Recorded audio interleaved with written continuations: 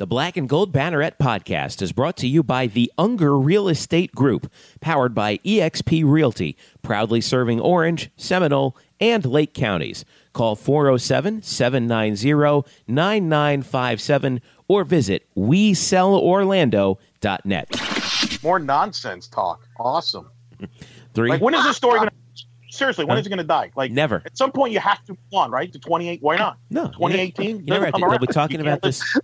All right, I'm not talking about it until we actually get into the show. Here we go.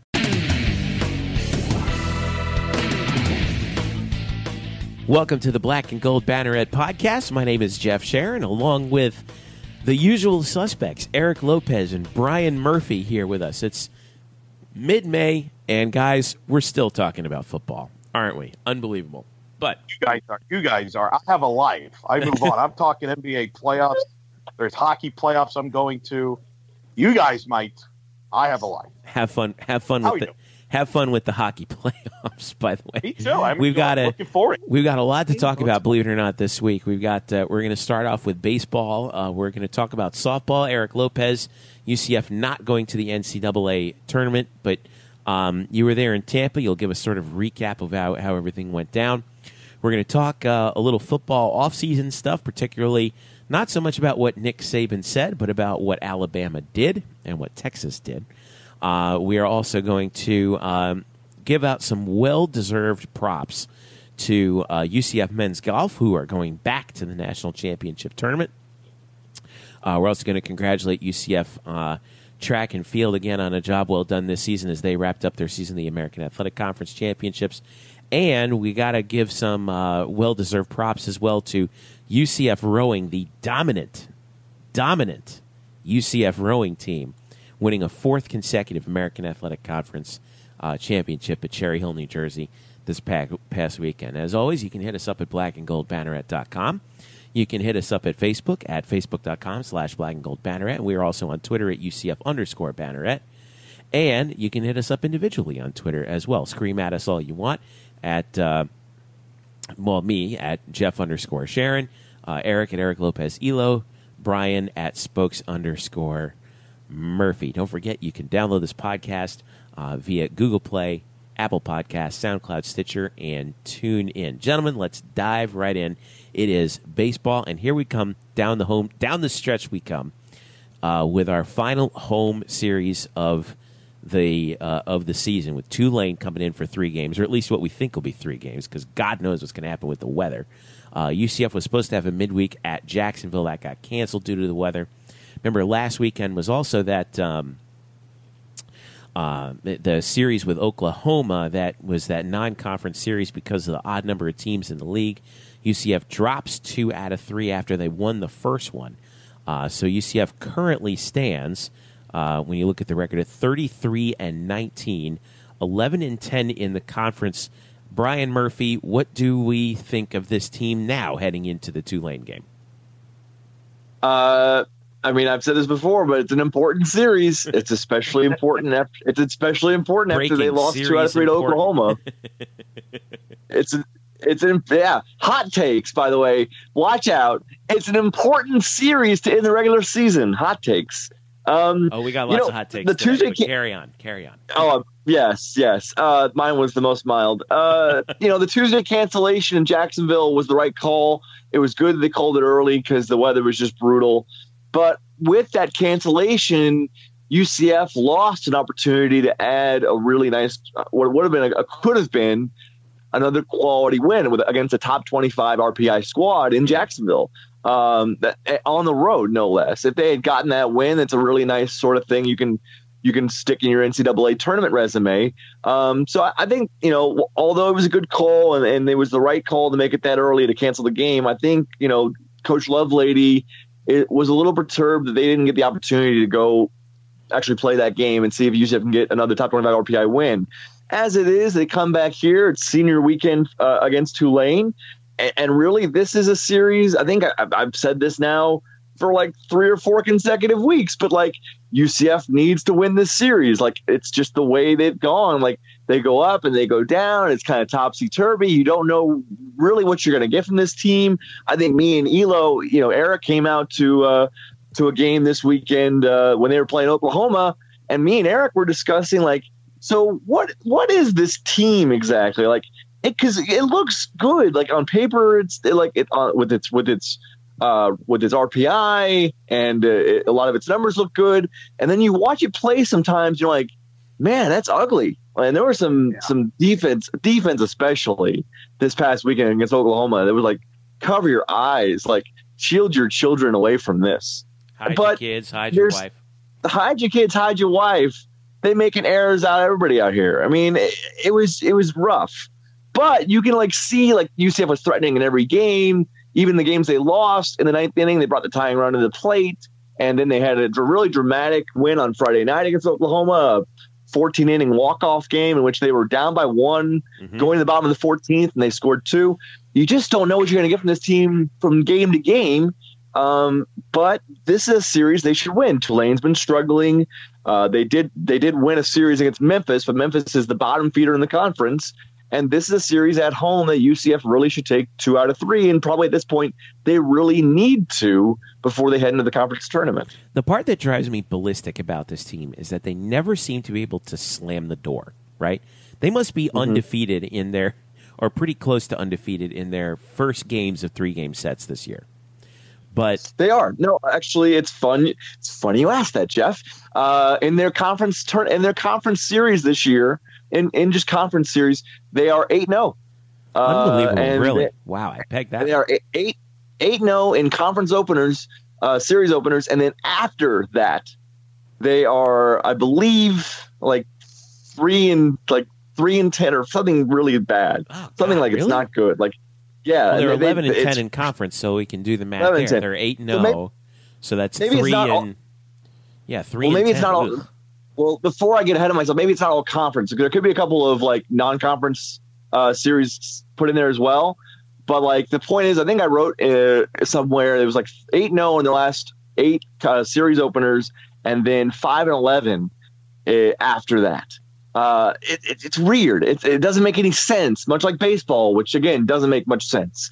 And it's just you see one team and then you see another team, but it's the same team. It's just a different day, and you just don't know what you're going to get. They're a box of chocolates, Jeffrey. They are a box of chocolates. By the way, UCF is 7-0 in conference series openers. Okay, 7-0 in conference series openers. So that means that they are 4-10 and 10 on Saturday. Well, ostensibly Saturday and Sunday games. So rotation, and this is the part of the season where you got to start setting this up because the American Athletic Conference tournament starts on Tuesday, May 22nd. By the way, the field is set. Memphis has officially been eliminated as their 9th in the league. So they're and they can't get into the 8th spot. Which, by the way, Wichita State is going to be the 8th seed. It looks like, barring what happens. Well, notwithstanding what happens with Tulane, who's in the 7th slot right now. But Wichita, where's their RPI? I know that I had that a hot second ago, but 39. Okay, so they're 39. They've actually dropped 8 spots in the RPI, but still they're in the top 40, and they're the dead last team in the tournament, they would likely be playing Houston at least if the tournament started now. So who has an RPI of 51? Right, go figure that. Yeah. So so you're right. UCF does tells get you how bogus the RPI is. Whatever. But here we are. I mean, is it any less bogus than the 15 other rankings that we have to pay attention to? I mean, the RPI, while confusing and sort of nebulous, is still important when it comes to factoring in a team's tournament resume. Like Houston, because they're at 51, and UCF, which after the series lost to Oklahoma, is at 34, I believe. Like UCF is ostensibly in one way in a better position because even though Houston's on top of the conference and they've got the conference regular season tournament championship, UCF has a higher RPI, which does factor in a lot, as sort of difficult as it is to understand. Yeah. It's still a big deal. I agree with you, Murph. Now, I think 2 things. I think this is why the Tulane series is critical because Tulane's been down this year. I don't know where their RPI is, but it's not very good. They're in the 90s, I think. They're 81. Right. So I think if you lose this series, that RPI is going to drop. And number one, and number two, I think from what I've seen, I think UCF's in good shape to be in the tournament. But if you lose to Tulane 2 out of 3, I think that puts extra pressure now to do well in the conference tournament because you could play yourself out very easily. So I think that's why the Tulane series is big. As far as Houston's concerned, the fact that you win the regular season time, this is where I disagree with going with RPI. I think the RPI sometimes the committee uses it way too much as a Bible, which it's not. It should be a tool, not the tool. An example is Houston. If Houston wins the regular season title of the 4th best conference in your sport, like the American is in baseball, you should be in. I don't care what your RPI is. I think it's a joke. At some point, you have to have eye tests and results on the field should matter. And if you're good enough to win your 4th best league or even 3rd, depending on the day we look at, you should be in the tournament regardless if your RPI is 50 or not. I think the baseball committee will figure that out, unlike other committees that are incompetent like softball. But Eric's in a mood tonight. Watch out. I mean, I've dealt with incompetence here for the last week and comes with the softball committee. So I mean, I'm a little chippy about it, but I think that's the way I would look at it. I think the American is a 5-bid league, right? I feel at this hour, Houston should be in. And tell me if you stop me when you think I'm wrong, Murph. I think you're right. Yeah. East Carolina is going to be in and might even host. Yep. Connecticut's in. Yep. USF is in. Mm-hmm. Yeah. I think UCF's that 5th team. I think Wichita State is the team that would be out right now. And they would have to, I think, go deep into the conference tournament to get back into the mix in the NCAA. But I think this league should be a 5-bid league, at least. And I think as long as UCF doesn't slip up, and I think to your point, that's why this Tulane series is big. I don't think it helps their resume, but it could hurt the resume, right? Right, exactly. And the thing about Wichita State is while they have a nice RPI, you can't go 7-13-1 in conference and have a really good case to be in the tournament.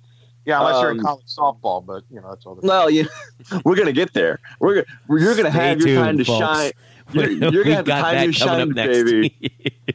Jeff's going to put that last on the show so you can tease it. You got to tease the heck out of that. Well, I just did because we're going to do that next. But anyway, carry on. Yes. So, and that's why like the Jacksonville cancellation on Tuesday. I know you couldn't do anything about it, but like it's pretty big. Like Jacksonville is an RPI 21. Like it could have been a really nice road win to have this point in the season. And yeah, that makes to anybody who thinks that UCF is going to be, kind of locked into a 2 or 3 seed in the regional. Like, no, like this team is still very much on the bubble. They need to win this series against Tulane, especially since it's at home. It's your senior weekend and it's Tulane. Like, they are a struggling team. They have the worst ERA in the conference. They have 24 players who are underclassmen. It's a very young, inexperienced team that really has a hard time pitching. The bats need to pick it up for UCF, which has been a tricky proposition for most of the season for this team. And then they need to do a little bit of damage in the conference tournament if they want to feel comfortable. Because right now, I really don't feel comfortable saying like this team's in the tournament. I really don't. I think they're more on the bubble than people realize, but they can change that with a series win. Speaking of things that are on the bubble, the weather for the series coming. We've had some kooky weather here in Central Florida the past week. We're in that transition phase where we go from the sort of not quite summer to the summer, and we're expecting showers basically and thunderstorms potentially all day during the daylight hours from like 8 a.m. till about 7 p.m. Thursday, Friday, and Saturday. Now this is a Thursday, Friday, Saturday series. There haven't been any announcements as of yet. We're recording this on Wednesday night. There haven't been any announcements yet about time changes for the games, but what are the concerns right now? Because we're looking at 6:30 Thursday, Friday, and then 1 on Saturday. I mean, I think we're going to get some delays here, possibly maybe about an hour and a half on Thursday and Friday, but Saturday is another thing entirely. So what based on what we've seen, where we're expecting thunder showers basically all day into the evening, what's the situation right now? I wish I had something concrete to give you on that. I mean, I asked Coach Lovelady about that this afternoon, Wednesday afternoon, and he just said that he and his coaches have been basically not getting any sleep and have been updating weather apps on their phone constantly to try to figure out what's going to happen. And I believe it because they don't want to play a doubleheader before the conference tournament. They really want to avoid that at all costs. Right. And so, well, what windows do we have here to play baseball that's not constantly interrupted? And, he was very, very clear that you might see games that were scheduled for 6:30 at night, as the Thursday and Friday games are.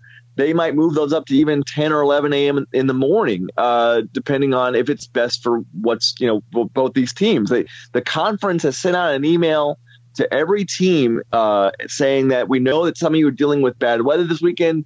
You need to do whatever you can to get these games in. They're going to do what they can, but when you look at this forecast, and I know it's fickle, like it's Florida, it can change in a matter of seconds because it's Florida. You really don't see a window where okay, well, we can at least depend on those 3 hours right there to get a game in. I don't really see that right now. There's nothing really there unless, they want to move it up really early or maybe even really late, I would say after 8 o'clock. That's probably 8 p.m. After the sun sets and after you get a little bit of the atmospheric heating out of the air, a little bit of the moisture out of the air, with the sun being down, maybe you could play then because obviously you won't have as much, tumult in the weather.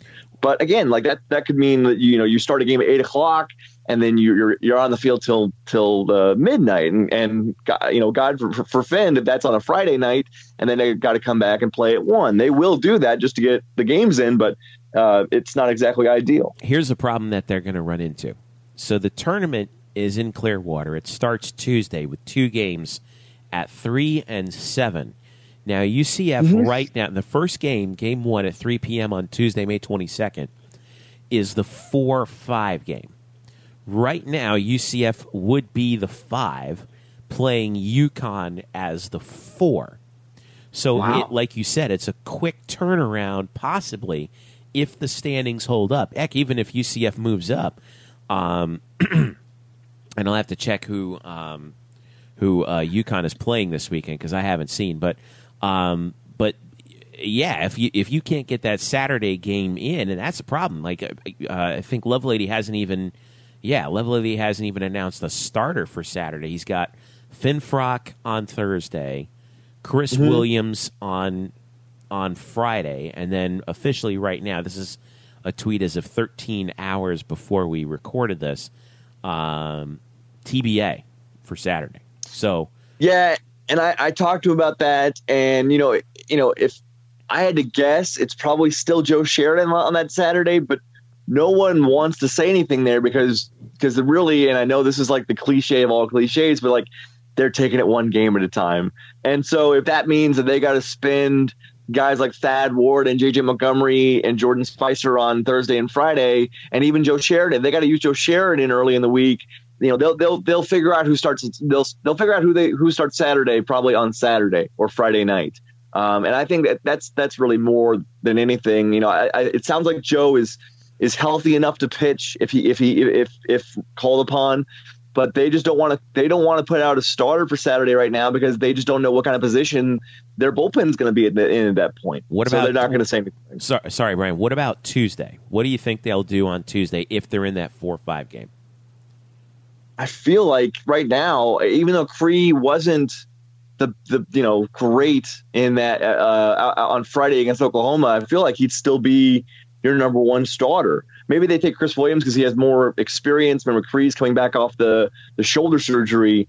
But as far as who's your best pitcher right now, well, considering that Joe has really struggled for weeks, Chris is coming off some shoulder/pec muscle soreness.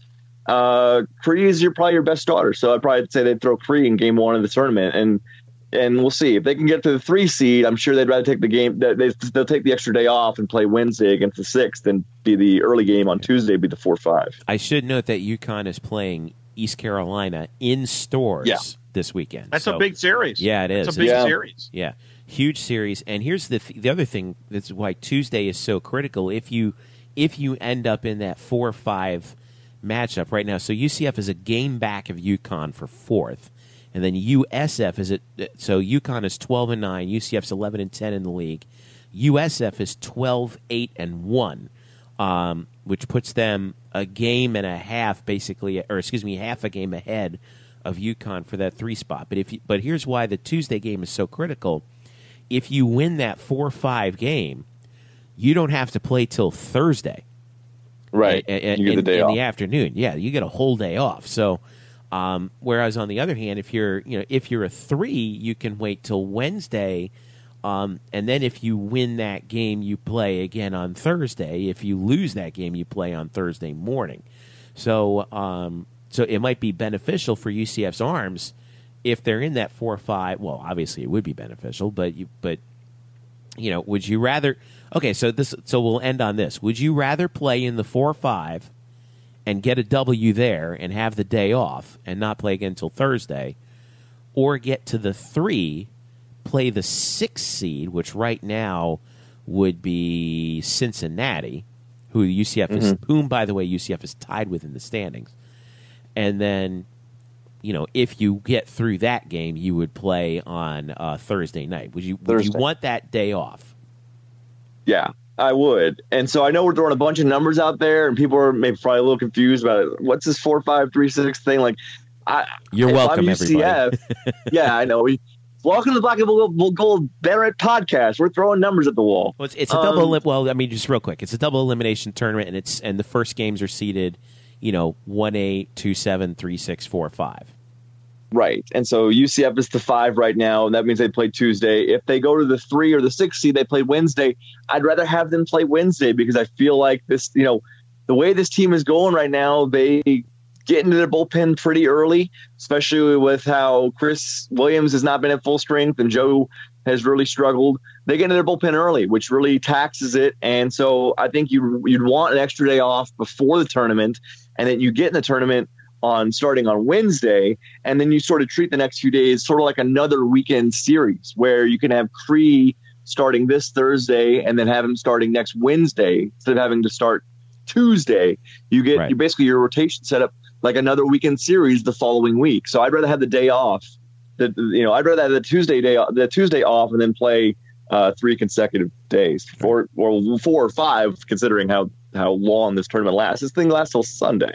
Right. So, we may have an emergency podcast on Monday night, depending upon what happens. But I'm just breaking that to you guys right now. So I just wanted to make that point. All right. So you mean the Monday night after the day of the selection show? No. Well, maybe that too. But maybe previewing where UCF is in the American Athletic Conference. Okay. Tournament. So. No, I was just looking. By the way, real quick. Didn't mean to spring that on you here, like live on the air. Quick, okay. Yeah, that was a quick administrative meeting, guys, live on air. Yeah.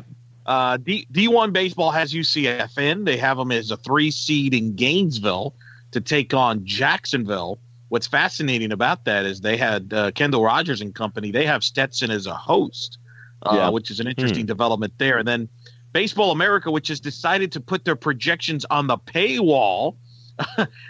So we've had to scramble to break that code, if you will. According to Baseball America, they've got UCF actually in Raleigh at NC State as the host, with UCF playing Kentucky on that one. Where would they put East Carolina on that one? They also have Stetson as a host. They also have Stetson as a host as a 12 seed. Now they have USF going to Stetson. So that's going to be the interesting thing, guys. As we monitor this, if you're UCF, you want to try to build yourself in a way to get to DeLand, right? That's the goal. I mean, now Stetson's really good. But if you can get to DeLand from a fan interest standpoint at the closer drive, I don't really buy the Raleigh thing. Although college baseball, I give credit; they actually have creativity, unlike other sports. But they would put UCF in Raleigh. Where would they put East Carolina? East Carolina's hosting. Oh, they would have in Greenville. Wow. Yeah. Okay. They have East Carolina hosting. They would have ECU and NC State hosting. Wow. Okay. According to Baseball America. And I'm actually going to try and we're going to try and get a baseball guy from maybe Baseball America or D1 next on our next episode, whether it be the emergency podcast or the regular normal podcast. We'll get some try to get you ready for that. But I think it's important. I mean, if you believe that Stetson's going to host, you could have Stetson, Florida, and Florida State host. I personally believe that UCF is in play for Florida and for Stetson. And I think UCF and USF both might be fighting to go to DeLand.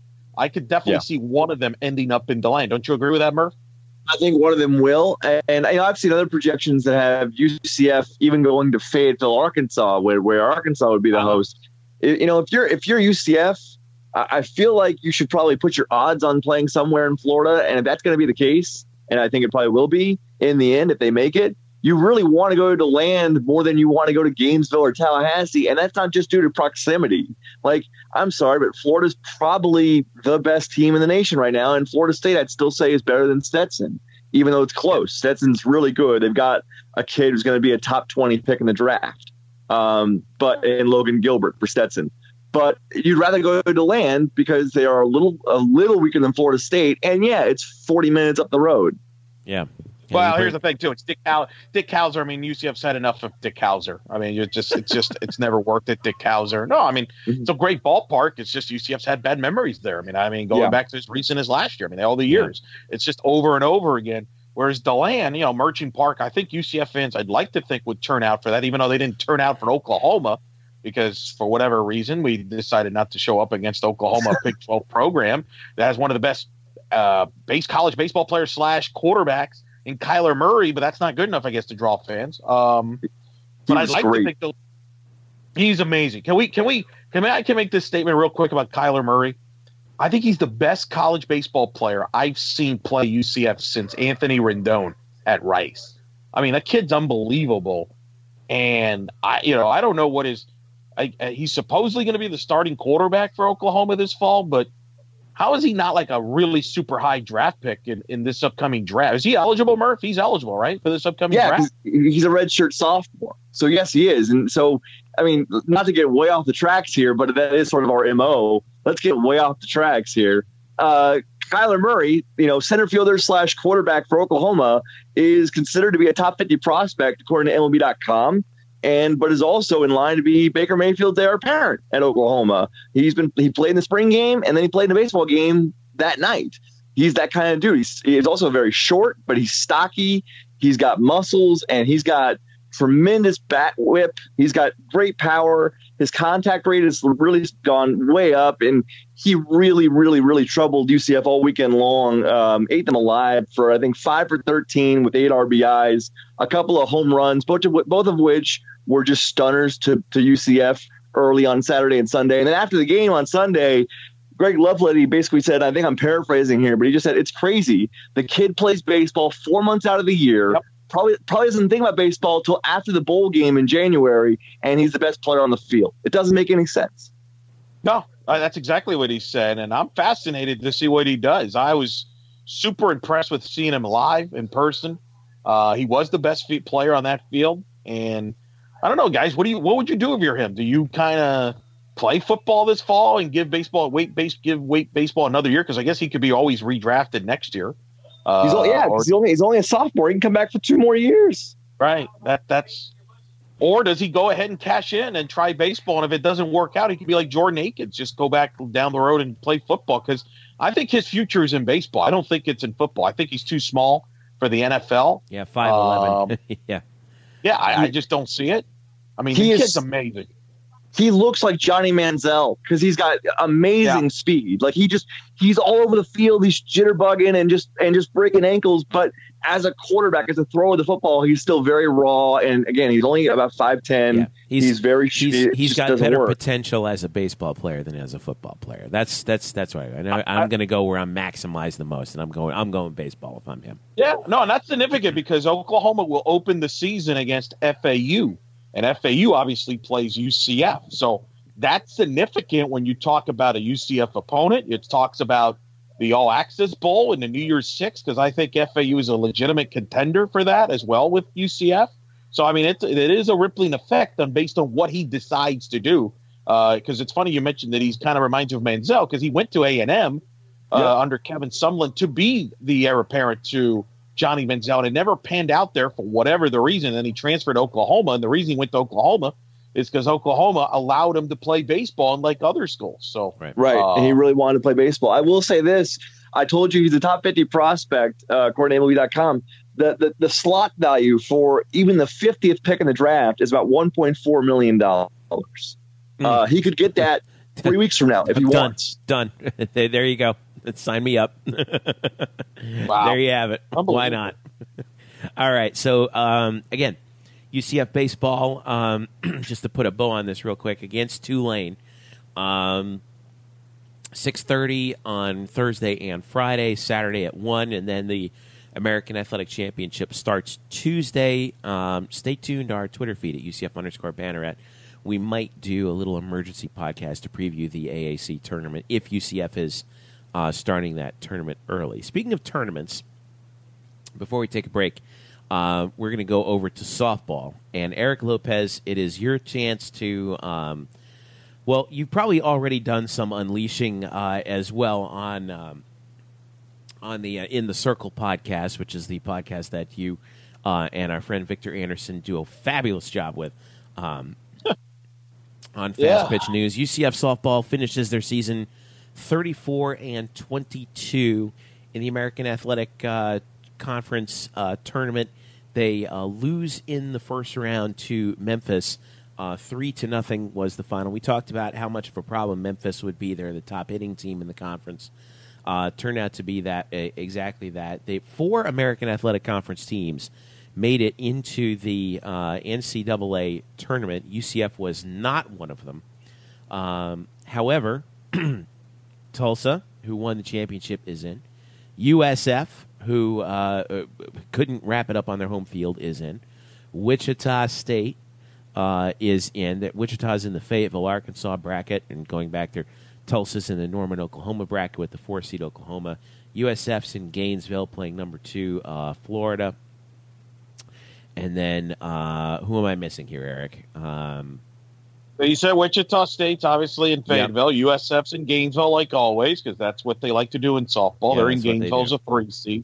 Houston is in Baton Rouge. They'll take on Louisiana Lafayette. And that's that's the LSU regional. LSU's the 11. Yeah. So UCF unfortunately gets left out. I mean, they had, it comes back to some of those games like you always told us. It's an at bat here, a pitch here, a pitch there, and things go differently. And then all of a sudden, UCF could have been a 37-38 win team with 15 wins in conference regular season champion. In a pretty good year, but nonetheless, this is where they end up as they finish, they finish out of the party. So, here's the thing. What's the final evaluation there? Well, they're 2 swings away from winning the 4th strongest league. If you think about it, remember that Wichita State doubleheader? I know you texted me right after. I mean, that was 2 walk-off homers in the same day. That's what I think back to is the difference. If you win those 2 games. Yeah. That and the UConn series.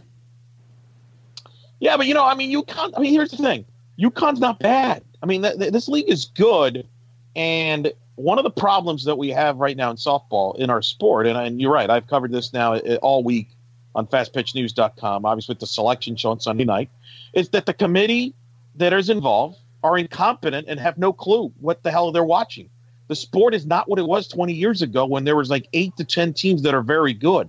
This sport is deeper than it's ever been, and they are slow to realize that, or they're not smart enough to figure it out, or they don't care. All 13 teams from the SEC got into the tournament. Which is including a team that bought themselves basically into the field. Missouri finished 1 game over 500 in part because they bought out Wichita State literally about 2 weeks ago, right before their games, literally bought them out for $5,000 so they can add Arkansas Pine Bluff so they can stay above 500, basically. And that's how they stayed above 500.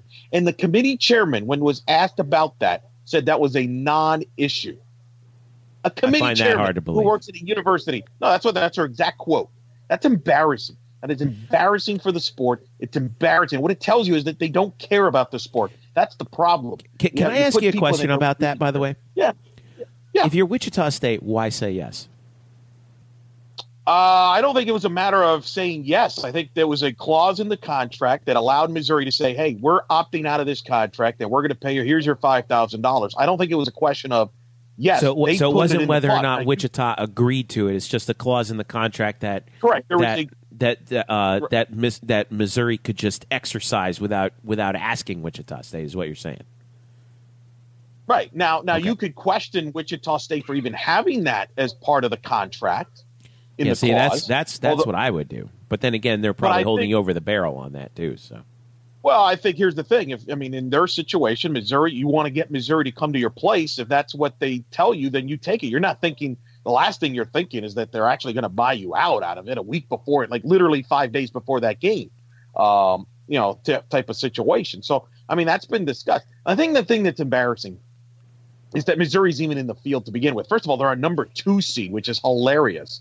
They're a number 2 seed, a game 1 over 500. Let me ask you both gentlemen this, because you both follow other sports. In what other sport would that kind of behavior be tolerated? It wouldn't. And I made this comment on the Fast Pitch News podcast that created some stir. And my quote exactly was, this crap doesn't fly in men's sports. It doesn't.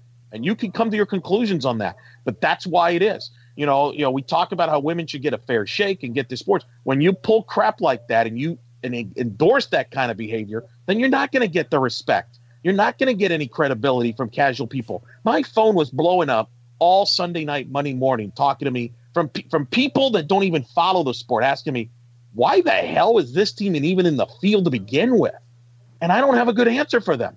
It's because, A, they have a high RPI and they treat that like the Bible, which it shouldn't. And number 2, there is a biasness. I think there is a belief that there is a biasness towards the Southeastern Conference. It does not help when the 4-letter network treats that conference like the end-all, be-all when it comes to softball. If you guys think that there's a biasness towards the football side, it's nothing compared to what it is in softball. The difference is it doesn't get covered as much, so they just kind of look the other way. I'm just curious as to why the SEC bias and not the Pac-12 bias, because the Pac-12 I think some people would – listen. I think there's truth to that. Oregon State made the field 2 games over 500, and they're a 2 seed as well. How embarrassing is that? Like, you don't get that in other sports. Like, you won't get a college baseball team to be 1 game or 2 games over 500 and be a 2 seed. They would probably be at best, maybe a 3 seed or a 4 seed, not make the field without even blinking, which is hilarious. They have the 2 worst records outside of Prairie View A&M in the field of 64. It's embarrassing for the sport, and it pisses me off because I try to convince people to follow the sport. I convinced my good friend Trace Troutko, for example, from Nightline, come follow UCF softball. I try to tell Brandon. I try to tell Brian. I'm just using guys as an example. Obviously, it's a more generic example of other people. But when crap like this happens, I can't look these guys in the face. I can't look at them in the face and say, cover softball, because it's embarrassing. It reminds me, and Murph can help me out with this. Me and Murph are wrestling fans, and we get some crap about why you're a wrestling fan. And when they do a stupid angle that is clearly stupid, and somebody looks at you is like, why do you follow that? And I can't answer that question. That's how I feel about softball right now. Jason Jordan. I think that's what it. Yes, when the WWE comes up with a storyline that he is Kurt Angle's father, that's very difficult to justify being a fan of. Yes, that's one of the many, many examples. But I should mention, by the way, that that in the, I know how much you love this, Eric Lopez, but both those 2 schools that you mentioned, Mizzou and Oregon State, neither of them were ranked in either the ESPN.com USA Softball nor the USA Today NFCA coaches polls. Yet they both had RPIs in the top 30. In fact, it was Mizzou. Mizzou finished 24th, and Oregon State finished 26th. 26th, yeah.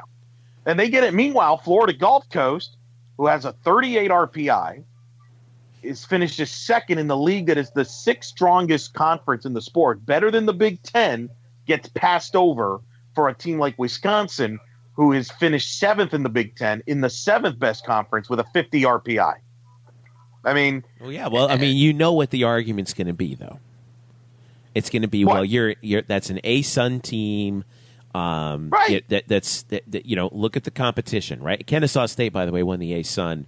Correct. They're the 34th RPI, 39 and 15 this year, but that's going to be their argument every single time. I don't know what the numbers. Look at the numbers. The A-Sun was rated better than the Big Ten.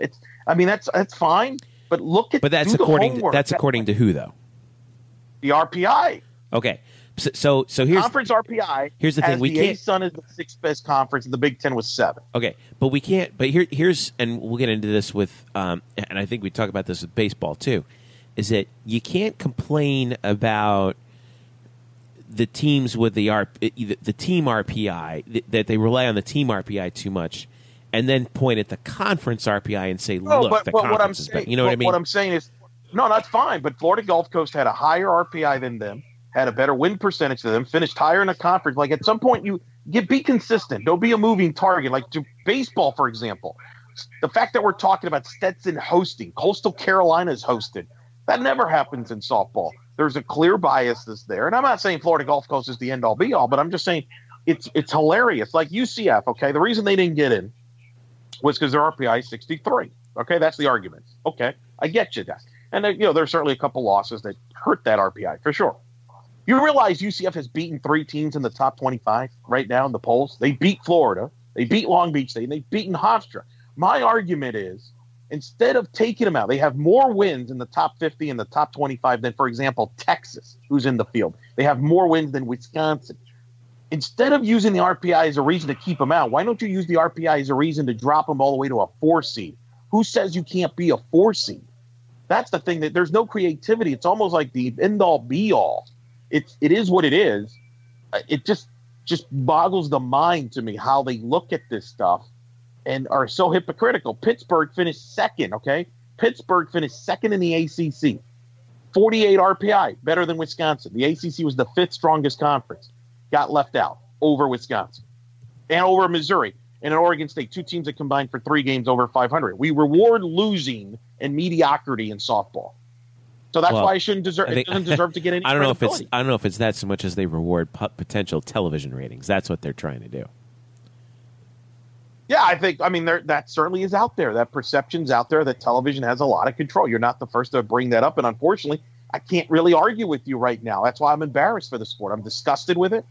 And it's nothing to do with UCF not being in it. Look, they like I said, they had some bad losses, and they know that they, at the end of the day, it is what it is. I just think that for this sport to grow and be respected and have credibility, you can't have this crap. This crap will not happen in college baseball. It doesn't happen in college basketball, but it happens in the sport. So don't cry 6-7 months from now when you complain that cornhole is on your channel instead of softball, or you're not getting coverage on SportsCenter, or that people aren't covering to your games. Why would they? Because your sport's a joke when it does things like this, or like you did last year when you had a team that was number 3 in the country going into the final week of the regular season, and you don't even have them host after having them as the number 8 seed 2 weeks prior when you announced they did the 2-week thing where they announced who would be your top 16 seeds if the season ended today.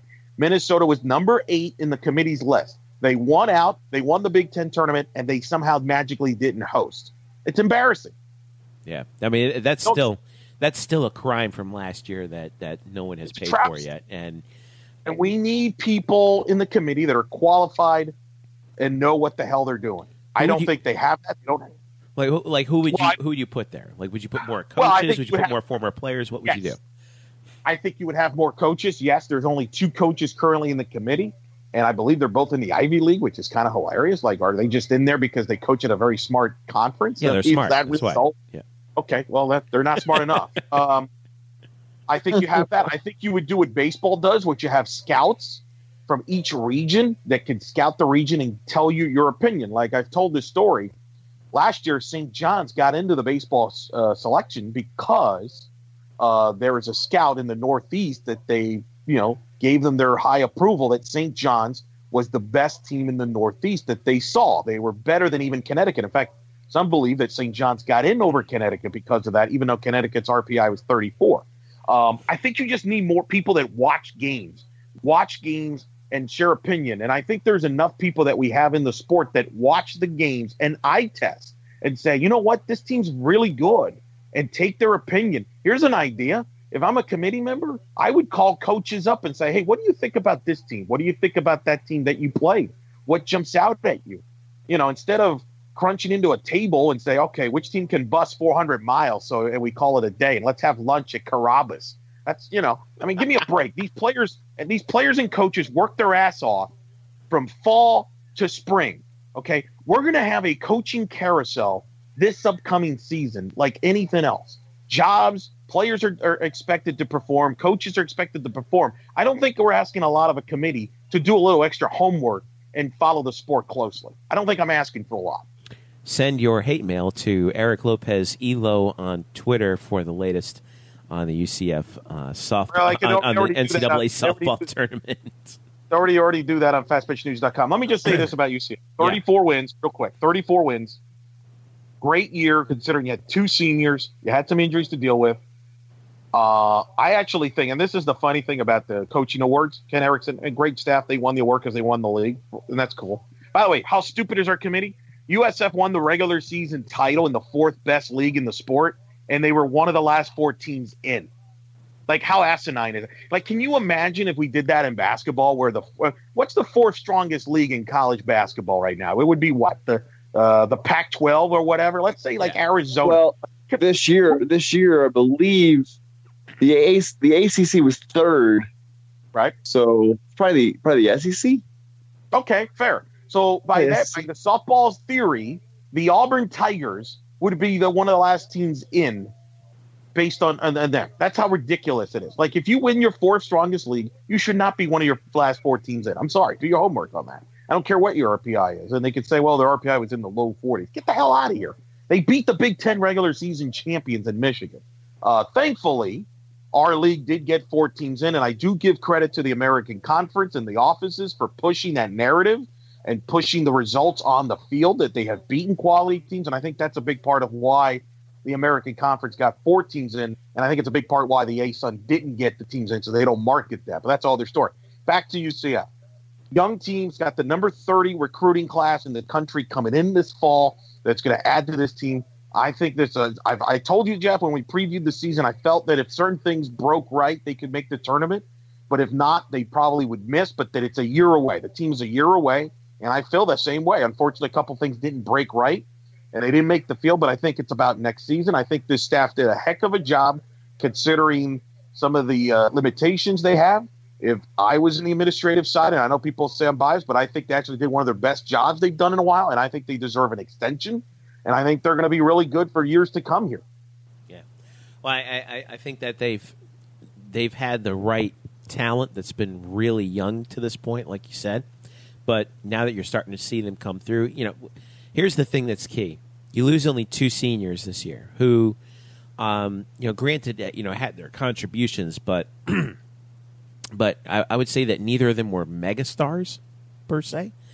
Right. And so your best players are still ones that are coming back next year. So if Renee can find, again, that second pitcher that she can throw out there that can take the load off of Aaliyah White, or even if you find a pitcher that's good enough that can supersede Aaliyah White, things could get really interesting. But nonetheless, we're going to have to wait till next year to find that out. All right, let's take a break.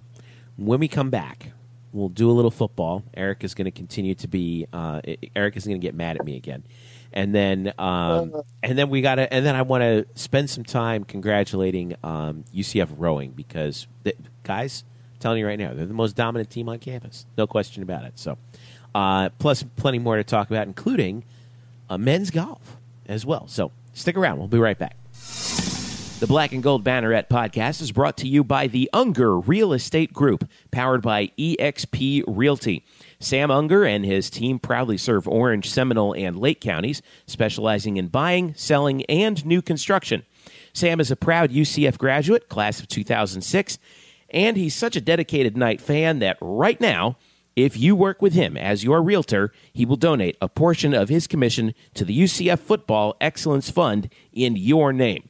So if you're ready to buy a new home or sell your current home, upgrade or downsize, Sam and his team have you covered so you can find the right home at the right price in the right location. So give them a call right now at 407-790-9957. Again, that's 407-790-9957. Or visit on the web at WeSellOrlando.net. Again, that's WeSellOrlando.net. You can also reach them on Facebook at facebook.com/WeSellOrlando. Get in touch with the Unger Real Estate Group today and make finding your dream home a reality. Hello, Night Nation. I'm Andrew Fegley. And I'm Trey Strelko. Where are we? This isn't our usual spot. It looks like we've landed in the Black and Gold Banneret podcast. Oh, yeah. I've heard of those guys. You know, Nightline has UCF sports covered. Week in and week out, we bring you interviews with newsmakers and in-depth analysis of UCF sports. Subscribe to our weekly podcast on iTunes, SoundCloud, Stitcher, or wherever you get your podcasts. Be sure to subscribe to Nightline on YouTube, like us on Facebook, and follow us on Twitter at UCF_Nightline. Trace, can we go back to the 1148 studios now and start working on our next all-new Nightline? How do we get out of here? Go Knights! Charge on. Now back to you guys in the Black and Gold Banneret podcast. All right, welcome back to the Black and Gold Banneret podcast. Jeff Sharon, Eric Lopez, Brian Murphy with you here. We got some kudos to pass out, but before we do, just a reminder, blackandgoldbanneret.com is where you can find all of our latest content. Subscribe to our podcast on Google Play, Apple Podcasts, SoundCloud, Stitcher, and tune in. Don't forget us on Facebook at facebook.com/blackandgoldbanneret and Twitter at UCF_Banneret as well. All right, some kudos to pass along. Men's golf got the job done this week. So they were in the regionals, which were played at Reunion Resort down in Kissimmee. So UCF hosted, and UCF came out and took care of business. They finished in second place to Florida, and they are one of the 5 teams that qualify for the NCAA Division I Championship, which will be held May 25th through Sunday, May 27th. There's 3 days of stroke play, and then the top 15 teams and 9 individuals not on an advancing team will be determined. And that final day of 18-hole stroke play will be Monday, May 28th. 72 and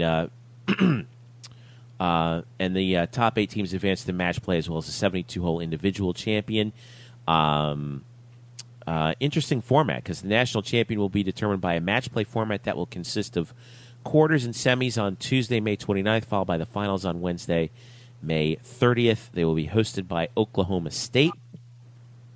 But how about Bryce Waller and his guys getting the job done once again? So they are advancing to the NCAA championships.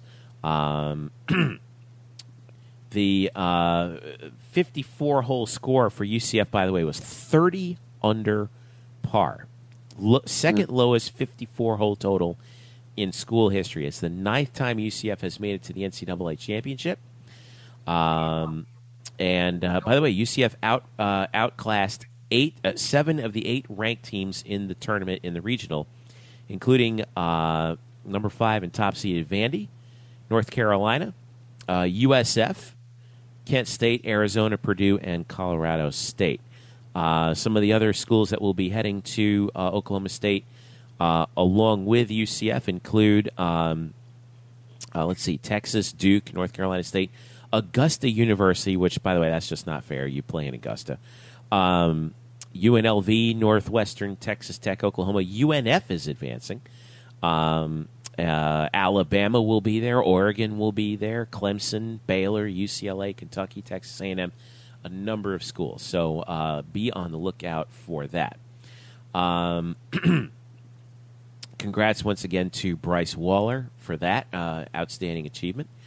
Also wanted to pass along, again, congratulations to UCF women's tennis on an excellent season that came to an end in the second round in Coral Gables in the NCAA tournament. They actually defeated FIU 4-3 in their first turn. Which I think was their first ever. Was that their first ever? I read that. Yes, first ever tournament win? NCAA tournament win for UCF women's tennis in program history.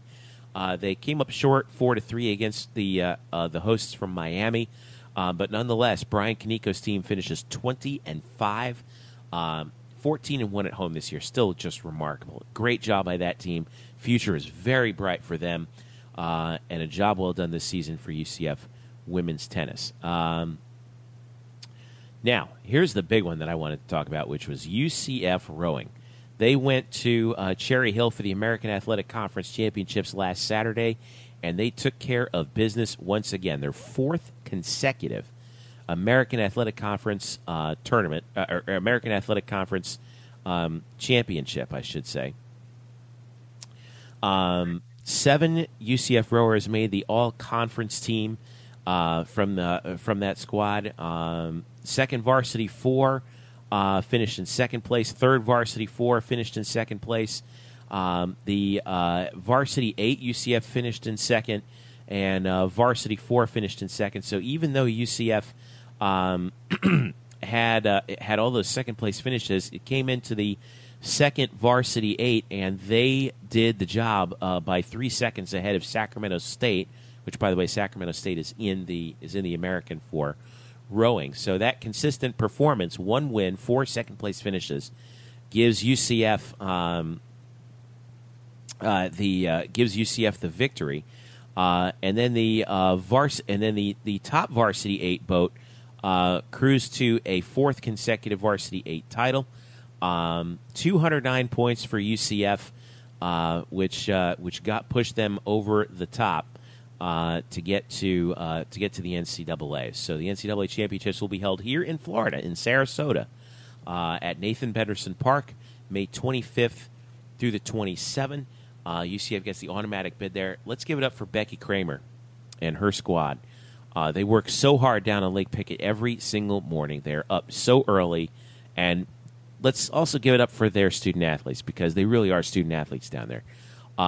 You talk about scholarships and stuff. Rowing does not get a lot of scholarships, and we talked about the number of people who are involved in UCF rowing in all those 4 boats and 8 boats. It's the aside from football, rowing is the largest UCF sport in terms of the number of people on the team. The overwhelming percentage of them are basically like we would call walk-ons, right? And they got the job done once again. So give it up for UCF rowing and Becky Dynasty, Kramer. right? Total dynasty. Yeah. Hey, it was qualifies funny. 4 in a row. Like, imagine being a senior on that team. You've never lost. Yeah, no, it's funny. Obviously, I had a chance to broadcast the softball championships all week, the quarters and the semis for the digital network. And as you knew, Jeff, obviously it was a busy weekend. Softball was going on, the track and field was going on, track and field, and the rowing was going on. And the people in the conference, those people telling me, like, rowing, UCF's going to win that again. Like, by how much? It's almost like a foregone conclusion. It's kind of like the Golden State Warriors in a way. Like, right. Well, they're going to win it anyway. I mean, it's pretty funny. It's kind of cool to kind of feel that way. So, I mean, people just expect it, and to just go ahead and back it up is pretty remarkable, what they've done there. Becky Kramer, right? It's got to be, that's going to be interesting as we, at some point in this summer when we do the banner, the awards. Yeah. I mean, you look at, obviously you have Scott Frost, football. I know some people will like that, but he's up there obviously on the football side, but with Brian Konecko and Becky Kramer probably are right at the top as far as the top jobs in the spring sports are concerned. So amazing job. And Bryce Waller, maybe doesn't get the credit he deserves, right? I mean, the golf team, we just take that for granted. So it's great to see. Congrats to them on that, and really finishing it off on a good note. Really happy for Becky too. She's so awesome. We've had her on the show before. She's fantastic. So hopefully we'll have her on one more time before the NCAA. So one other thing I wanted to mention, UCF track and field, like you mentioned, they went to the American Athletic Conference. They finished 10th. Women's track and field finished 10th in the conference, but Rosie Chamberlain was on the podium for the 800 meters. She finished in second. Natasha Jordan finished third in the high jump. UCF did get third in the 4x100 meter relay, and those were the best highlights for UCF from the American track championships. I mean, really difficult year for UCF track and field, considering that there was a shakeup up at the top. Roger Kingdom took over as the interim director of track and field and cross country, basically in the middle of the season with days to go before the season started. So we don't know what's going to happen with track and field, at least as of right now, but this should be a key summer for them going forward. Here's to hopefully another return to prominence for UCF women's track and field sooner rather than later. Okay, let's talk about the thing that's going to get Eric Lopez riled up once again, as though softball wasn't enough. No, I think I got it out of my system with softball. I was still like right there. Which, I mean, by the way, for those that, I mean, I did an hour worth of venting on the softball committee and the Fast Pitch News podcast. Are you going to be? Are you okay with that? Like, is everyone? Did anyone prominent be like, dude, lay off? You know. You know, can I tell you a quick story about that? Yeah. So a year ago, when I did the podcast and I went off on the committee for leaving Minnesota, not even hosting. My boss now at Fast Pitch News, that's how he found the podcast, because he's a Minnesota Gopher alum. He enjoyed it. And that's when he approached me about joining Fast Pitch News and merging with the podcast to go to fastpitchnews.com. So actually, it was because of the Minnesota miscue that now I'm at fastpitchnews.com, where I write and I get compensated for that podcast. And in a couple of weeks, I get to go to Oklahoma City to cover the big event, the Women's College World Series. So when you say that, no, actually, my bosses encouraged that, because they like the fact to throw the committee under the bus. Well, I mean, I think that's how the fans feel. Like, it was amazing how angry people were on social media. Like, they were angry, and I'll use the WWE analogy. It reminds me of the fans revolting against the Roman Reigns push, right, Murph? But yet the company, it keeps shoving it up our throats, and that's kind of where we're at in softball. You got the networks kind of pushing their narrative of, oh, this is great, this is awesome, and you got fans on social media ripping what they're doing.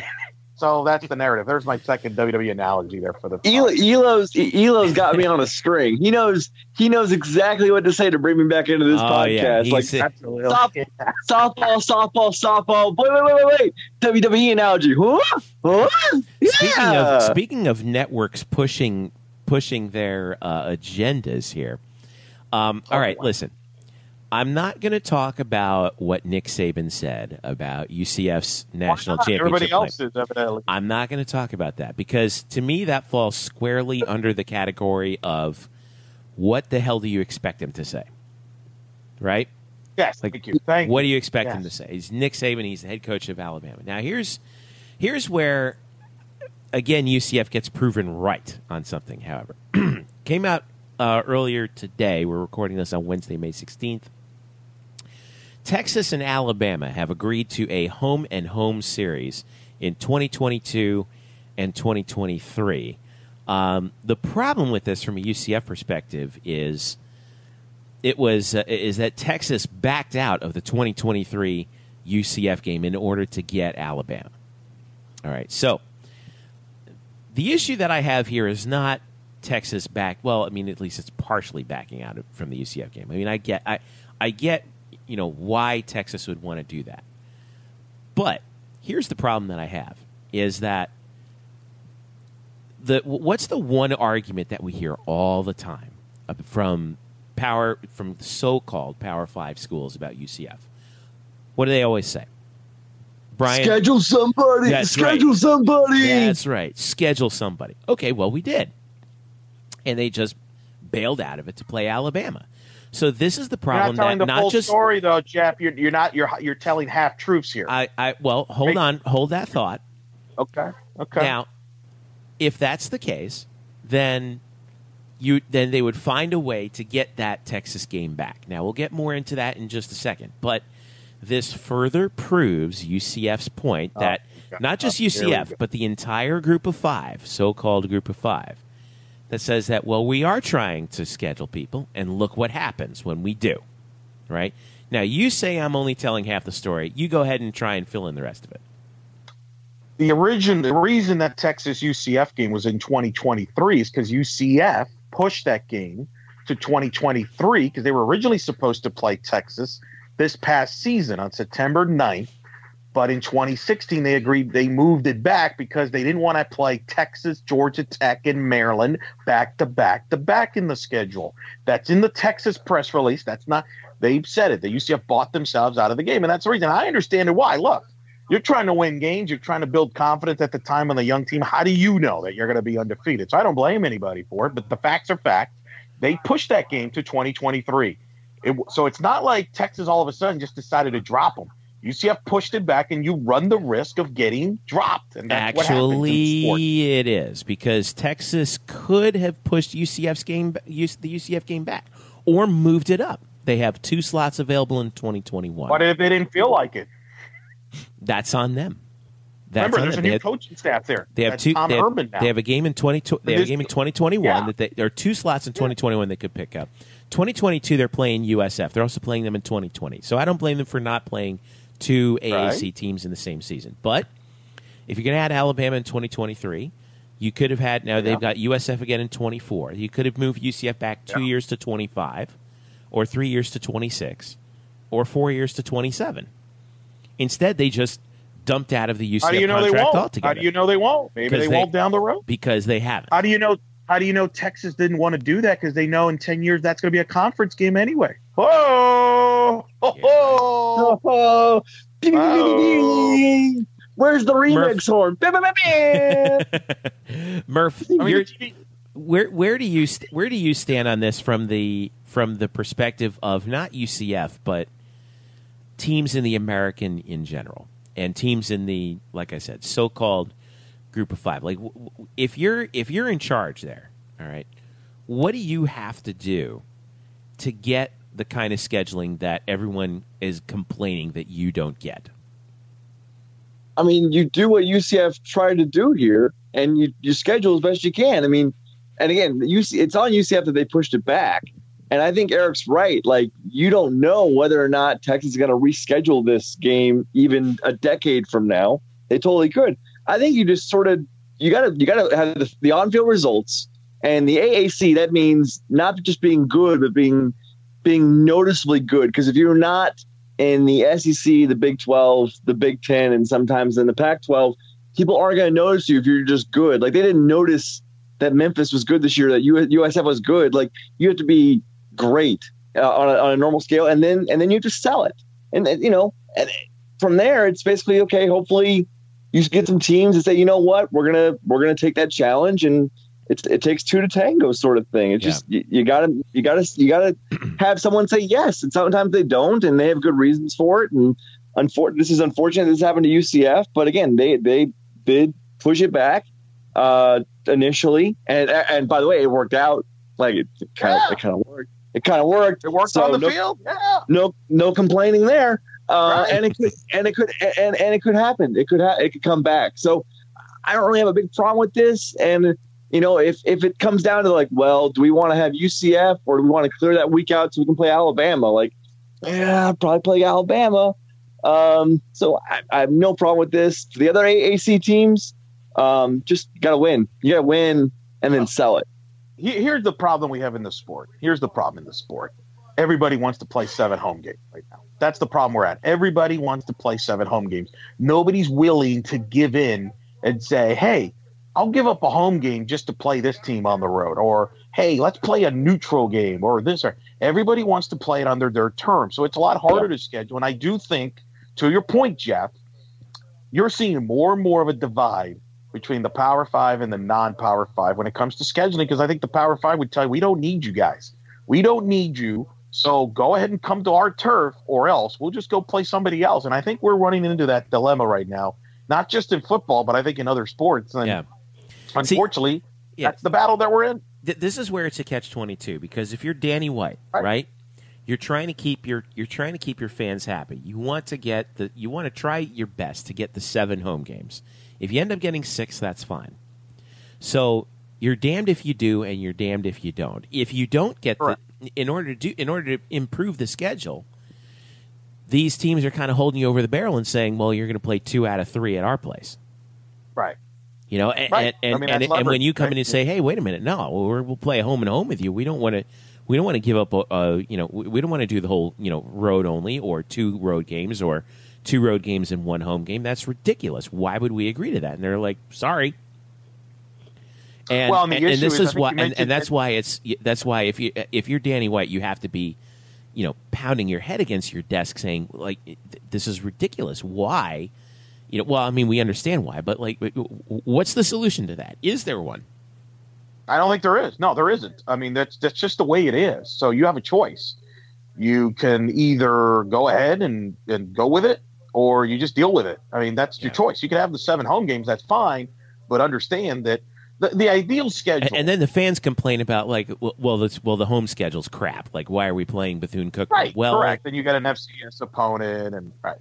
I mean, the issue is ideally what the schedule you would like to have is what Houston had a couple of years ago when they happened to have Oklahoma at Reliance, neutral game. You also had Louisville that year at home, and they beat Oklahoma, and that got the buzz going a lot for Houston. And I think if Houston would have gone undefeated that year, that would have been fascinating to see how that would have played out. Unfortunately, they didn't. They didn't even win the league that year. You know, I think some of it's luck. I think the scheduling thing is, I mean, I got to tell you, college football fans are idiots. They're the dumbest fans by far in all of sport. But Eric is just laying waste to everybody in this podcast. It's yeah, but I co-sign on that complete. I really do. Because here's the thing. Co-sign. Here's the thing. This is what's so stupid about this whole thing. Every fan thinks that their team got screwed. Every fan thinks that the other team plays nobody and that they're overrated, and that nobody plays that beat anybody good except my team, right? So, like the stupid Alabama fans, like, who did you UCF beat? They didn't beat anybody. And then UCF responds, well, who the hell did you beat? You guys, the SEC's overrated. You guys suck. Like, nobody beats anybody. Apparently, everybody sucks in the sport. Nobody plays anybody, and everybody ducks everybody. That's the way I kind of look at it in college football. That's how every fan looks at it. The reality is scheduling is tricky, right? Like, for example, you look at UCF this year. They have North Carolina and Pittsburgh. If you would have asked people 3-4 years ago, how good is, hey, wow, that's a damn impressive schedule. I mean, North Carolina, Pittsburgh. Right. Well, they both are coming off crappy years, right? So now all of a sudden, these stupid idiots are going to come into that are against UCF. Are going to say, well, geez, you guys didn't play anybody. Look, Carolina sucks and Pitt sucks. I mean, this contract was in place for 5-10 years ago. Right. But yet at the same time, I see UCF fans arguing with Alabama. Well, you guys beat a crappy Florida State team. Like, who the hell do you want Alabama to play?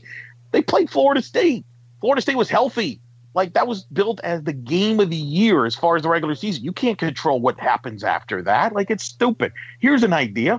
Just acknowledge the fact that Alabama beat some really good teams, and they're really good, and that UCF actually beat some good teams, and they're actually pretty good. And you know what? Both teams played crappy teams, too, that they beat. No, we're not allowed to acknowledge that both teams are good. One team has to be better than the other one. Oh, there you go, college football fan. Oh. But do you know what I'm saying? I mean, that's where we're at with the sport. That's why I'm sick of this banter back and forth. Like, these fans are idiots. Like, Alabama thinks they're the only team that plays anybody. And in their defense, they do play people. I mean, this idea that they don't play people, that's not true. They play Florida State. They played Michigan. They played Wisconsin. They play teams. It's not like they duck people. But UCF doesn't duck people either. But unfortunately, and I've said this, college football is an elitist sport, and they believe in brand names more than anything. And so that's the battle that you got to fight with. But, you know, but you're not helping by fighting, well, who did you beat? You beat nobody. Like, I remember UCF fans were bashing Wisconsin last year for going with their schedule, which was hilarious. Like, aren't you, I mean, like, why are you ripping Wisconsin? Like, you all should be in the same fight. Like, you all beat good teams. You all beat some not good teams. I mean, I'm the biggest American Conference guy, but let's be honest. The Eastern Division outside of USF was garbage last year. Mm-hmm. Like, I mean, Austin Peay, not a powerhouse. So we all play. You can't drop that example on UCF. That was a desperation move because of the storm. I understand, but I'm just saying, like, everybody has their good teams and everybody has their bad teams. And I think you brought this point up. Until you add criteria to your playoff system, it's always going to be biased and opinionated. The sport has always been based on opinion. It's nothing new. UCF's not the first team to have been a victim of that, and they won't be the last team to be a victim of that. This sport has always been based on opinions because there's no criteria. What would be the criteria? If you were the college football czar, what would be the criteria? Top 18 playoff, top 6 conferences, and you can even do an RPI formula or BCS formula, whatever you want to do. Top 6 conference champions automatically in. So that way, for example, if we did this past year, UCF would be in from the American Conference because they were the best league that was not a quote-unquote Power 5. I think that was proven. But you would also have teams like Ohio State in who should not apologize for losing a game or two. The problem I have with college football is we're somehow ripping teams for, oh, well, you won the crap, you won the Big Ten, you won the back. Like, winning a conference is hard to do. That shouldn't matter. You shouldn't apologize for that. And I don't think you, just because you go undefeated, you should be in a playoff either, because I think otherwise you're encouraging people not to play anybody. So I think conference champions, which means every game still matters, by the way. And if you don't win your conference, top 2 at larges make, and that puts pressure on you to play top teams. So I could go 8 teams. I know you have been a proponent of going even more than that. I have been. What's your net? I mean, I do think that like 8. If I had to do it, it would be like you said, the top 6 conferences, and you would determine I think who the top 6 conferences are based on their overall record against other FBS teams. So that, you know, I mean, 1 year you could have 1 year where, say, the top 6 conferences, one of them could be the American and another one could be the Sun Belt. Who knows? Sure. Yeah, I think that there should be some criteria, though, and Murph, I'd be interested to know what you think about this too. Is when it comes to scheduling, you know, should you penalize a team for playing an FCS opponent? Oh boy! Now, bear in mind, if you're UCF, then you would get it for playing Austin Peay last year, you know, or would you say would you take the penalty away if the FCS team you played made the playoffs? Like, how would you? Like, what do you think about that? No, I mean, it's the sort of thing. Like, I don't know if you can penalize it because doesn't everybody do it? Like, Alabama has it right before the rivalry game, as most big teams do. By the way, that drives me crazy that the SEC does that. What are you doing playing Mercer before you play Auburn? I know the SEC. The SEC does it, but anyway. But I mean, because everybody sort of gets that one game on your schedule, like, well, at least we got to win here to sort of get the fans and like give some like the fans something to cheer about. Like, I'm okay with that. Like, it sort of suits both teams. It sort of suits like both teams like desires. Like, if you're the FCS team, you get to play a quote unquote big boy from the FBS. And you know, if you're, you know, lucky, like an old Appalachian State, and there's been many examples of this throughout recent years. I think Oregon State lost to an FCS team to open up this past season. You know, you get a chance to say, hey, we beat an FBS team from a major conference.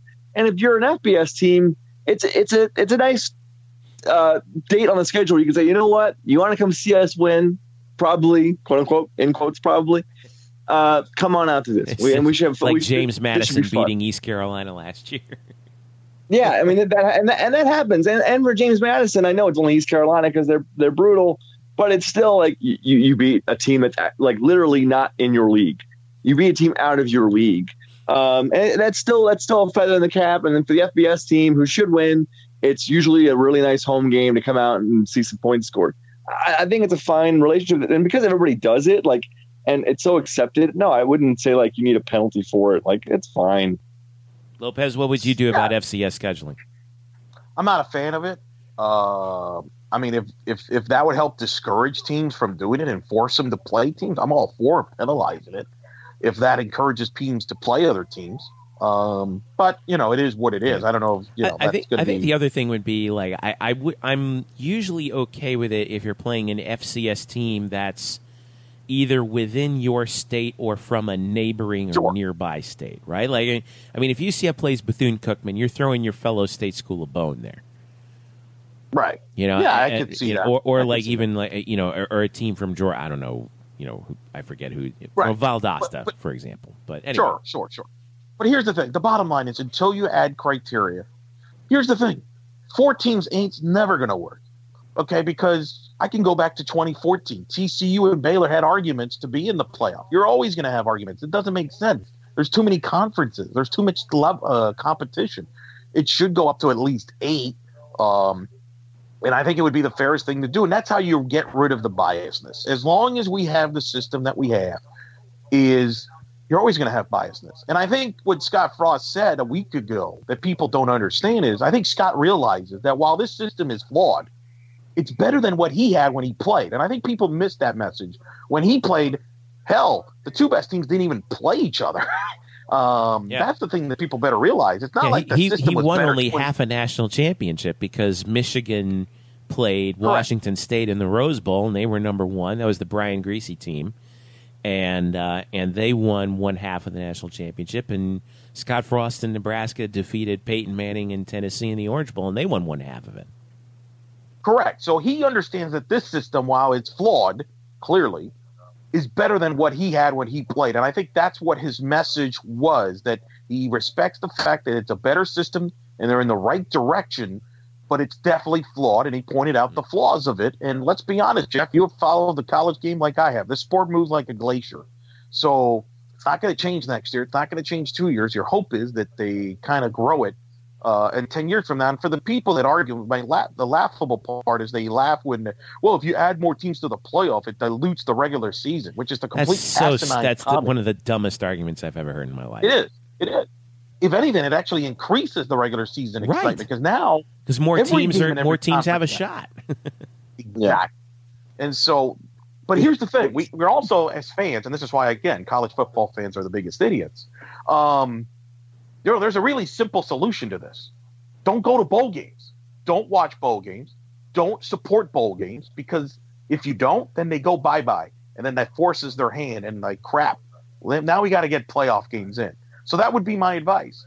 Don't go to bowl games. Don't watch bowl games. Don't support it. Don't support the system. It's fairly simple. I don't watch bowl games. I don't. And it's a big part of the reason I haven't done that for years unless my team isn't involved in it. And that's as simple as that. I won't pay for a bowl game. I'll never pay for a bowl game. I think it's one of the things that hinders this sport. I think the fact that we have 1 billion bowl games is embarrassing, and the fact that we're rewarding teams that are 6-6 is embarrassing, and 5-7 and whatever. If you want a playoff, if you wanted to expand with it, it's real simple. Don't go to bowl games. And here's the thing: if you really have an issue, let me ask you, gentlemen, this question: if you're a team, and it could be pick your team, and you feel you were just from the playoff system, and you get invited to whatever, the Peach Bowl, the Fiesta Bowl, whatever bowl game that year is. What if you said no and said, you know what? No, I'm not putting up with this. I'm taking a stand. What if more teams did that? You're seeing players starting to skip bowl games for their draft prospects. Wouldn't skipping bowl games really send the message and really put the pressure? If you're talking about the New Year's Six bowl games, it would be financial suicide. Oh, well, what did you say there, Jeff? It's true. Sorry, it would be financial suicide. You're getting that payday, and if you choose to eschew that payday, I mean, your AD should fire your head coach then. Now, if we're talking about the Idaho Potato Bowl, where you get like 20 grand, I mean that's one thing. But I mean, you're not going to see teams give up like the non semifinal New Year's Six. Then don't expect the system to change anytime soon. Wasn't there an article the day out that said like NCAA will not expand college football playoff? Like I think I read that like today or yesterday. Like correct. They've already said it. Like it was like it just came out. Like by the way, definitely not going to change what was already a quagmire this season. No, part of that is they're under contract for I think till 2021, 2025. Actually, so they're not. Great. They're not going to change anything for another decade. So that's like they said that 10 years ago, we're not going to change. The next thing you know, hey, let's go to 4 teams because that's what ESPN wants. Okay, great. Yeah. Well, they're going to say they're going to sit there and say, we're not going to expand it until ESPN says let's expand it, and then they're going to expand it. Exactly. That's it. So the bottom line is it's not going to change until that happens, and that's why I don't blame players for skipping bowl games. I think I endorse players skipping bowl games. Take care of yourself. Don't worry about. Well, especially if you're not in the semis. Exactly. I mean, I don't blame. Like, remember all the stuff about Leonard Fournette? Well, guess what? He was right. Yeah, and so was Christian McCaffrey. Yeah. So I don't blame those guys one bit. All right, we'll leave it right there because we've gone long enough. But like I said, you asked me, Eric, off air, like, when are we ever going to stop talking about this? The answer is never. Never. I mean, there you go. It's because it comes back to the UCF national championship debate too. That's always going to be there. It's always going to be there, and it's never going to get settled because we have no means of settling it. That's because the college football media is a bunch of idiots. They have nothing better to do. So, I mean, seriously, like, See, they have no all life. right, the college Jeff, football see, media is idiots. Jeff. All right, softball committee is Jeff. idiots. I'm writing this all down. We have. It's official. We have a drinking game. Absolutely, we have a drinking game, and you can put it on the front page of the Banneret. If you listen to this podcast, every time Eric Lopez says "idiot," you got to drink. Okay, You got to drink. Okay, You gotta if drink. okay, here's the deal. If you, here's our new drinking game for our upcoming podcast. If Eric Lopez calls somebody an idiot on the podcast, you got to take a drink. Absolutely. All right, Eric, I'm looking for you Can to. Can I make a request? If we're going to do that, can we just use the Chris Jericho liner when he goes, you stupid idiot? Stupid idiot. No. Here's the thing. If you are a person or part of the group of people whom Eric Lopez calls an idiot, you have to chug your drink. Yeah. All right. Yes. Are we in If on you're this? listening to this, Do yeah. we have an And agreement? And can I just be like a little like the peacekeeper here and just say, like, if to UCF fans who are listening to this and are offended that Eric Lopez has called you an idiot, if you think that's happening, I didn't call them fans. I called college football fans idiots. well, I think people Well, I UCF think fans people are a who- subset of that. our coach, right? I think what is trying to be said here is like just come at things with a little clearer and a more fair viewpoint. Don't always think that the world needs to revolve around your team. Correct. Like Correct. that's all it is. Okay, so just I can see Kevin Reyes on the UCFsports.com message board saying, "What the let me hell ask are you you both. talking about?" Let me ask you both. You're both Yankee fans, so you deal with this crap a lot. yes. Every time the Yankees win the World Series, what do the critics say? Oh, well, no. they've bought all their players. Right. Yeah. So what's your reaction? Do you get offended by that? Do you get into an argument, or do you just say, "Well, whatever"? I know. I say whatever because I know they're wrong. So here's my thing: if I'm a UCF fan, whatever Nick Saban says, Scott Frost, whatever, you went 13-0. It's the best year in your life. What are you worried about? What other people think? Who cares?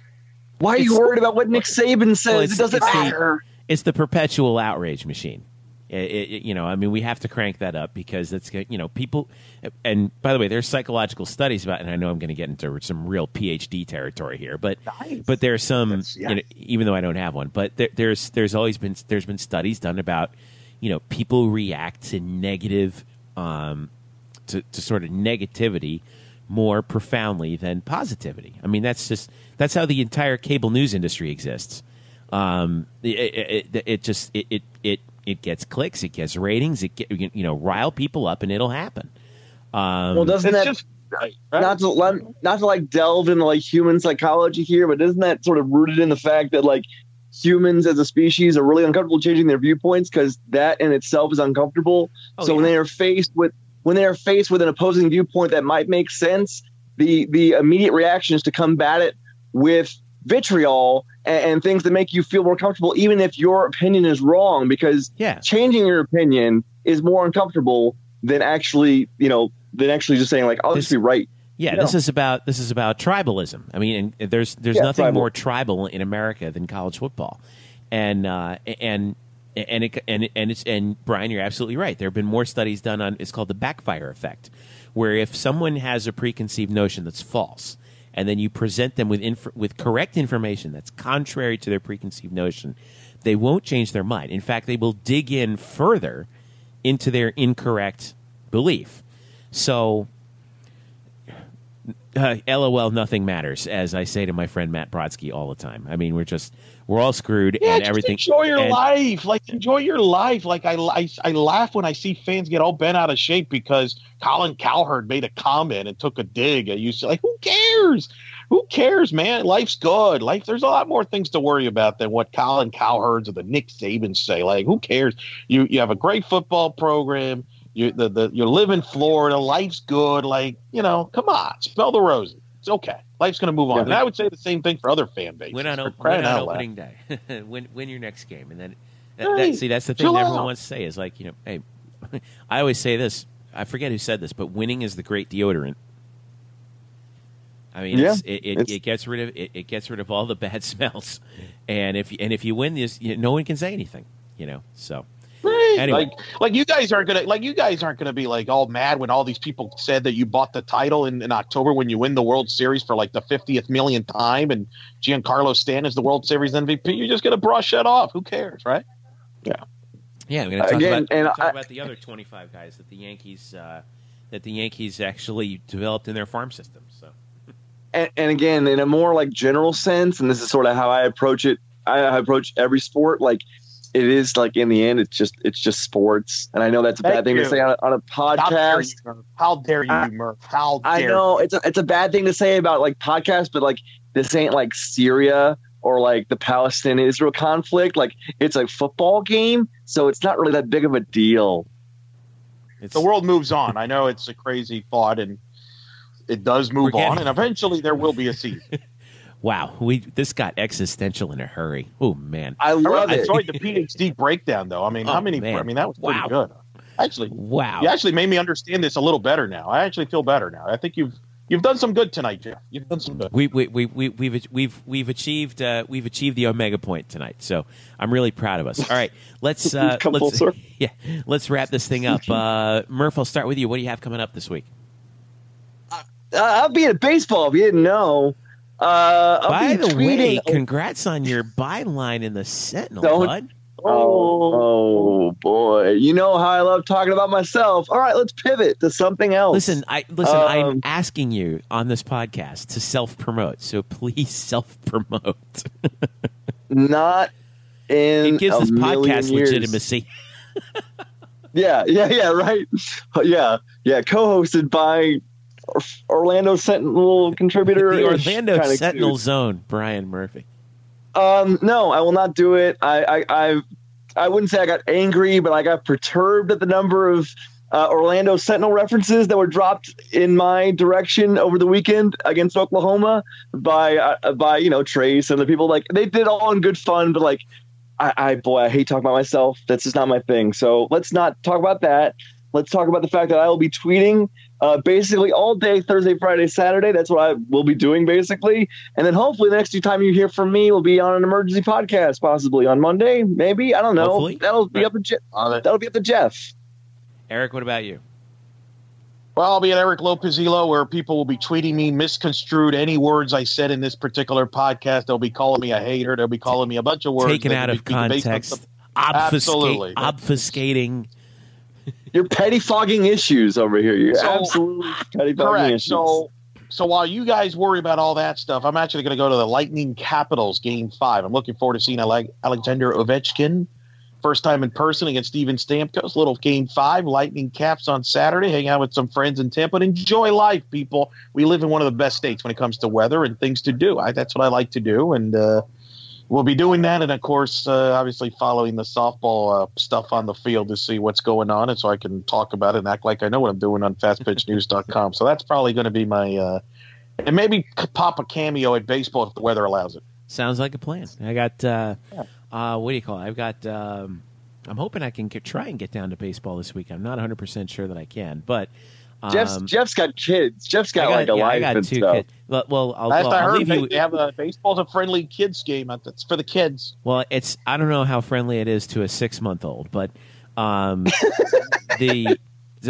which, by the way, I'll leave you guys with this. So last week was a crazy week, and the reason why was because from Sunday evening or Sunday afternoon until Wednesday night, I was by myself with the two kids because my wife was up in Atlanta for a conference, and let me tell you something.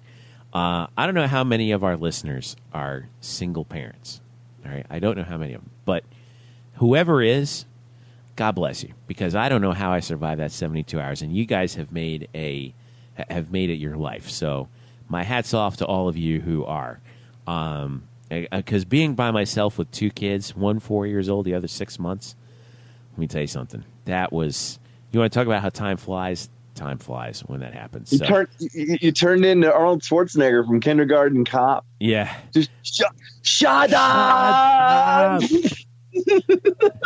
And my son is like, by the way, I have a headache. It could be a tumor. It's not a tumor. It's not a tumor.